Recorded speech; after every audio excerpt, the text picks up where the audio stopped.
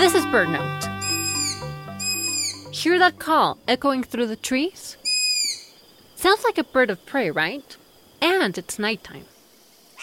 It's an owl, the striped owl to be exact. Clamator, the species name in Latin, means yeller. And yes, you guessed it, this owl has a distinctive striped pattern. Our striped hunter makes quite a fashion statement. Along with the stripes goes a pair of large ear tufts that for a second might look like a cat's. The face is a creamy disc, rimmed with black, almost like a mask.